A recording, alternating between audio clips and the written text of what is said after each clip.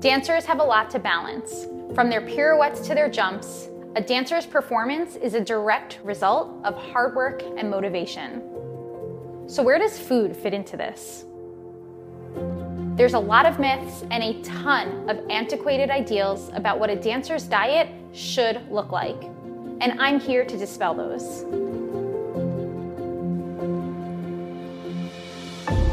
I'm Rachel Fine, registered dietitian nutritionist and founder of To The Point Nutrition. I'm the dance nutritionist, and I'm here to tell you that to be a successful dancer, you don't have to diet. Instead, I'll teach you how to use food as your best tool to enhance your performance. A nourishing meal plan not only fuels your dancing, but also enhances your strength, improves your balance, supports your flexibility, and most importantly, reduces your risk to injury. Well, thanks so much for joining me today. Yeah, it's exciting. I'm excited to be here. Yeah, so I'd love for you, you're obviously the expert of yourself. I'd love for you to give us a great introduction about who you are, where you dance, and maybe even dive into your journey as starting from a pre-professional dancer to where you're at now. Yeah, for sure. So I'm originally from New Jersey, and I'm an East Coast gal. So I I trained and studied over there in New Jersey. I did like Radio City, Christmas Spectacular. I also studied at School of American Ballet, two summers actually, and then I was asked to stay, and I graduated from the school, and I was asked during my last year as a student to join Pacific Northwest Ballet by Peter. And I with the company now for 10 years. So I've lived in Seattle for 10 years now, and I recently just got promoted to principal of last year in November, or sorry, of this year of November. So yeah, I basically it's been really cool to be living in Seattle now for 10 years, and now being called a Seattleite is very weird, but yeah, I've been enjoying my time here with this company, and they've become my second home. Yeah. So how old were you when you moved out west? I was 17. So Peter, I didn't really know the schedule of PNB and how it worked. And so I was a PD for like 2 months, a professional division student, just to adapt to their work schedule and to also see what's going on, because I kind of transitioned pretty quickly. And so after that, I became an apprentice, and like during that Cracker season, I did perform with the company as a student for a little bit, and then yeah, joined the company shortly after. Yeah, it must have definitely been a challenge, though, to move across the country at 17 years old. Did you, when you lived in Jersey, did you go to regular academic school, or were you more in the pre-professional full-time track at SAB? So I was homeschooled for high school. I commuted back and forth by myself.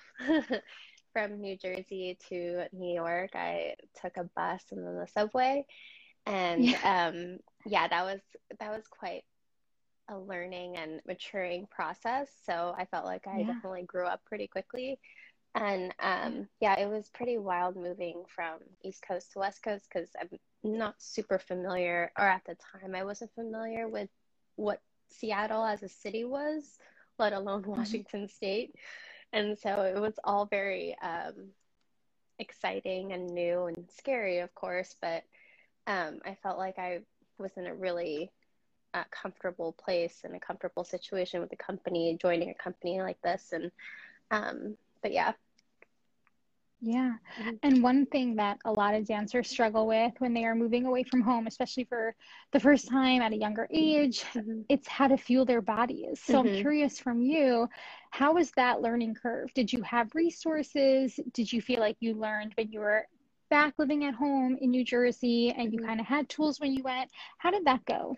It was definitely like a shock to the system, like, because for me, at least growing up, I had that normality of like coming home and not living in the dorms and having a cafeteria. I actually had like home cooked meals, and my grandma is living with us still, and she would also cook home meals. So I was so used to that aspect and that time to have like family time while we're eating.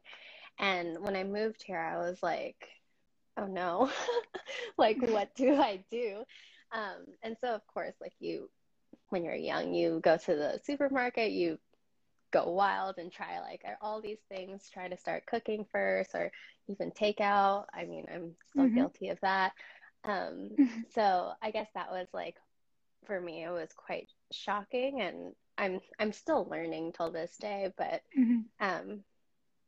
yeah, I mean, it was, at first I was like, yeah, I get to like buy whatever. And then as I've gotten older, I was like, okay, maybe I shouldn't just buy whatever. I need to like plan my meals a little bit better.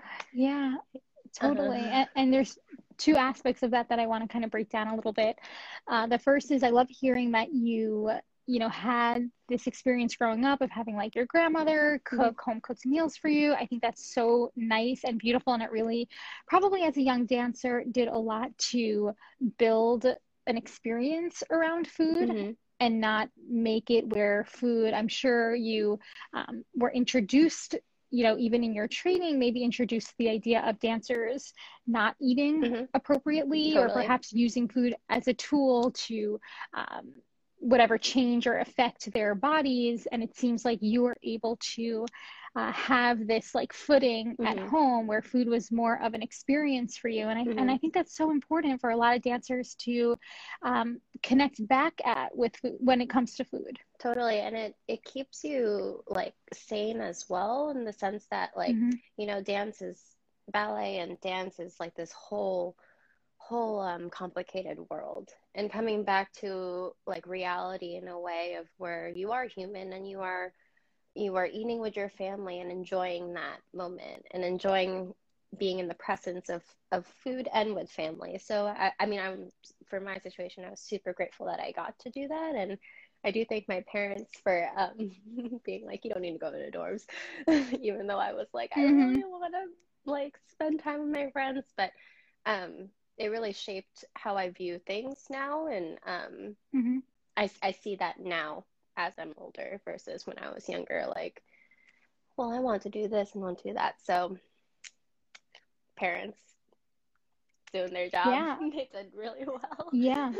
Yeah, really lucky too, again, because you know, you were in a pretty high intense environment at a young age. Yeah. When you were studying dance. So how are you able to combat against the potential of messaging around like, I shouldn't be eating this, or should I be, you know, eating different types of foods, whatever it might be? Yeah, I mean, during the time where I was, my class especially, like we were all very close. And but of course the ballet world is super competitive. We all wanted you know, the same thing, and that message for sure like was around. But then it's like you just don't feel good too. Like I mean, your body's also changing at that time of age of those teen years, those crucial years. So it's like you feel your hormones changing, you feel like you're not happy, you're not good. And again, grateful that I can go home to have parents who are like, that's not good to do to yourself. And I mean, it takes a lot to say. I can say that now confidently, but at the time, of course, like I don't want to say it was normal to give into the pressure, but it was just easy to. I often say dieting is not just normalized in dance culture, it's normalized in like the culture at large, right? Totally, yeah. And it's just that dancers are more vulnerable to the pressures. And I think that's probably what you and like other dancers would feel in a more high intense environment. It's just that high level of vulnerability. But what is so interesting about your story is that you stepped away from it every evening. You went back home and you had that grounding, those right from your parents, which is amazing. And like I said, what I want dancers to know is that food should be an experience. And at the end of the day, even like you said, maybe turning to quote unquote restrictive behaviors long term, the dancer is not going to feel great, right? Because restrictive dieting is going to impede upon like your energy levels and increase your risk to injury and so forth. So I think it's so interesting that you point that out. Oh yeah, and it definitely even like now as a professional dancer, it definitely, I feel that if I don't get enough protein or if I don't get enough carbs or it's super crucial for your craft. Like your body is Yeah. your instrument, your tool, and so you need to nourish that too, and see it as that as well. So um, I think people or dancers or everybody should really appreciate yourself in that sense. Yeah.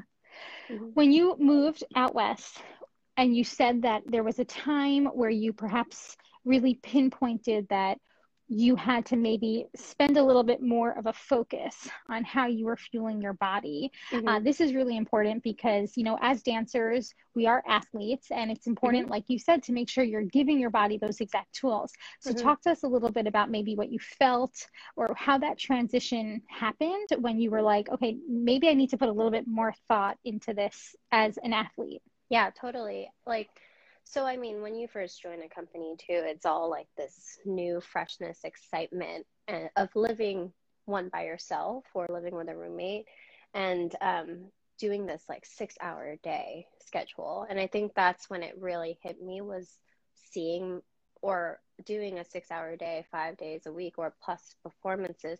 I couldn't like keep up with like, Mm, my energy levels and I was like, okay, Angelica, you need to eat more snacks throughout the day. You need to, again, nourish yourself and make sure that you're getting the right meals throughout the day, especially during performance, because you don't want to burn out during your show. And so, like, especially Nutcracker, my first Nutcracker, and how we do it here, I was like, I can't not go a day mm-hmm. without having like 2 to 3 snacks or more, and Sure. now I'm like have like I always have food in my locker or I have food in my dance bag or even my purse, like a bar or something, because it's just like we're so in tune with our bodies and we know when we don't feel good, and when we don't feel good it doesn't help with our workplace, it doesn't help with our mindset. And so, like, I was like, if you're feeling hungry, that makes you upset. So you better have some sugar or something to like keep it going and feel that you're working properly in your rehearsal, so you don't get hurt either, like what you were Yeah. talking about. Hmm. Yeah, yeah, there's such an important intersection between our intuition and then also Hmm. having that proactive approach, which is exactly what you're doing in the sense of Hmm. you are able to feel when you need to have that boost in energy or that Hmm. energy pickup. And at the Hmm. same time, you're planning ahead, making sure that you have the snacks and the tools needed so that when that drop in energy comes, you're you're set, you know what I mean, you're prepped, Yeah. whether it's like in You're your not locker good. or your purse, like you. Yeah. Yes, so there's this interesting intersection between understanding your intuition but also having a very proactive approach, really being on top of making sure you're refueling and then also making sure you're optimizing like recovery time, so Hmm. after a class or after a performance. Hmm. And I mean, like, it took some time to figure that out too, of like not just me not feeling good, but I was fortunate to have like peers that are principal dancers who are like, you just watch and you learn how they like have snacks in their lockers, how they have things and with them at all times, how they prepare themselves and nurture themselves throughout the day. And so you kind of you watch and learn and you apply what you think is beneficial to you and see if that works for you. So that also helped me a lot to look around and see how other dancers are doing their day, and maybe that little thing can help benefit you too. Sure, sure. Hmm. And let's talk a little bit about like body image. A Hmm. lot of dancers, unfortunately, we've got this pressure in our art about body aesthetics, and it really can place a lot of unnecessary stress on a lot of the younger dancers who are still in school. And I'm Hmm. curious if you have any words of wisdom, any advice for younger dancers who are really on this path, want to get into a company, but Hmm. struggling with the idea of body aesthetics. Yeah, I mean, I've definitely had my fair share of that, especially in the environment of one of the prestigious ballet schools in our country. And so it Sure. just, it's easier to say now, but during at that time it was so hard because you Yeah. again, like, you want to move forward and you want that contract, you want that job, you want that role, And it's for me personally too, it's like I am such a different dancer, a different human as an appearance as well. So I had like that on top of like trying to fit in this mold of what a traditional ballerina should look like, versus to what how beautiful you are as a dancer as is, with that strength and with that beauty. And so, I mean, like for me, I guess my advice for my younger self, or for like younger dancers out there, is just, it's really hard to say that and to apply it, but it's day by day kind of thing, is to really appreciate your flaws, your gifts, because those are what make you different and beautiful as an individual. And my dad would always say it's like, we're all like horses in a race, kind of, that we put our blinders on, and you just like, you focus on your one path and try not to see anyone else's, because it's for you at the end of the day. It's not about your peers and what they're doing with your life, because their lives, I'm sorry, and your life is on your way and on your trajectory. So I've always applied that, and I thought that was a good way to focus too, and have that with me. I love that. I absolutely love that. I've never heard that before. And I think it's such a great example of maintaining focus on your own trajectory, your own path. I love the horses and the blinders. Yeah, I love that. blinders. That's super helpful. Yeah, I love that.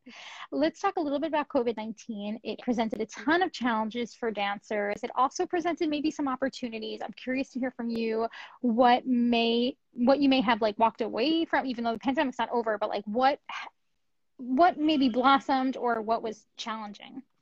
I mean, definitely what was challenging, just like your routine is completely gone. You know, it was out of your control. And I think a lot of dancers in our community were so about our routine and controlling what we can in our careers. And I think for myself and a lot of my peers that I know, it was really hard for that to all of a sudden just be gone. And let alone that's gone, is maintaining what you've been working for how many years.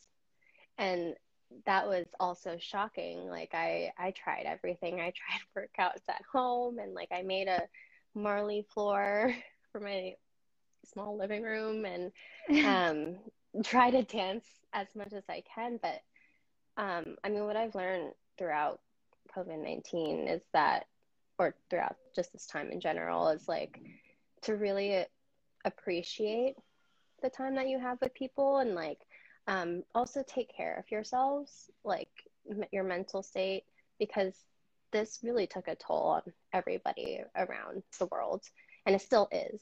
So I really learned how to kind of accept that, and cry if you have to cry, and have a moment to yourself, and don't dwell on it so much, because to know that everyone here right now is dealing with somewhat similar, issues, that helps too, is that everybody is dealing with it. And I tried to take those moments and kind of learn how to accept, because we're so used to like pushing through and making it work. But like if something's not working, like you out of your control, you kind of have to accept that. So I've learned that throughout my time. Yeah. I'm still learning. So true.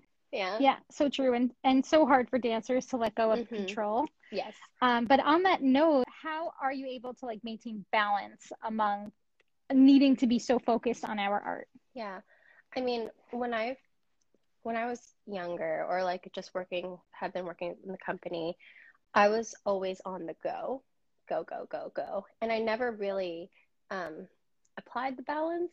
I just let it kind of happen, with stress, with anxiety, and being so burnt out kind of in it, that now I feel like benefit of what COVID has done is made me realize what to like separate things from each other, and to be like, okay, well, that's that and that's that. And so I really now take the time for myself to like, Angelica, you need to breathe, just let it happen, take a moment for yourself, be proud that you did that and then go back to work too as a separate entity. So I think that's how I'm figuring out the balance, and it's been beneficial to kind of sit and step back and actually figure out what was happening or what you've been missing to take care of yourself for like how many years you worked, for me at least, with PNB. Yeah, I mean, from what it sounds like, you're taking a step back and you're assessing perspective. Oh, you know totally, what I mean? Like yeah. Perspective of where you're at now, where you've come, how far you've come, what the future might look like. And I think that's really awesome. And an important aspect, even for younger dancers out there to hear, is just like taking a step back and reassessing what the perspective is of what you're doing right now. We can get so hung up and focused. This happens just in class. Like if you're hung up on doing, let's say, whatever, you know, when you're like in the zone of like pirouettes and you cannot get a good pirouette, you know what I mean? Totally. You're hyper focused on it. You got to like take a step back and just take a breather. Yeah. And then get back into it. Totally. And like be like, okay, well that's okay. Like I have another day, another class. And I mean, that's a huge, huge statement. And that's something that you should be really like proud to even like acknowledge. And then like, that's how we can be able to move forward in a healthier way, instead of just being so like in it and like so frustrated, because I realize being so frustrated doesn't really do much sometimes. Gets us nowhere. It gets us nowhere. So that's also something that I'm still applying and still learning, especially coming back to the studios and working again, to now physically apply those at work. It's been quite an interesting couple months. Yeah, and I think what's also interesting is like that frustration. It doesn't help in the moment, but what's important is like to feel it and let it happen. And that's when you kind of have to like take the step back, because you can't kind of just push it away. Yeah. You know what I mean? Yeah. And that taking that break, whether it's a day, whether it's an hour, whether it's, you know, maybe like needing to take a holiday if you can, then I think that's important as well. Agreed. So just a fun little question. Any pre-performance ritual that you like?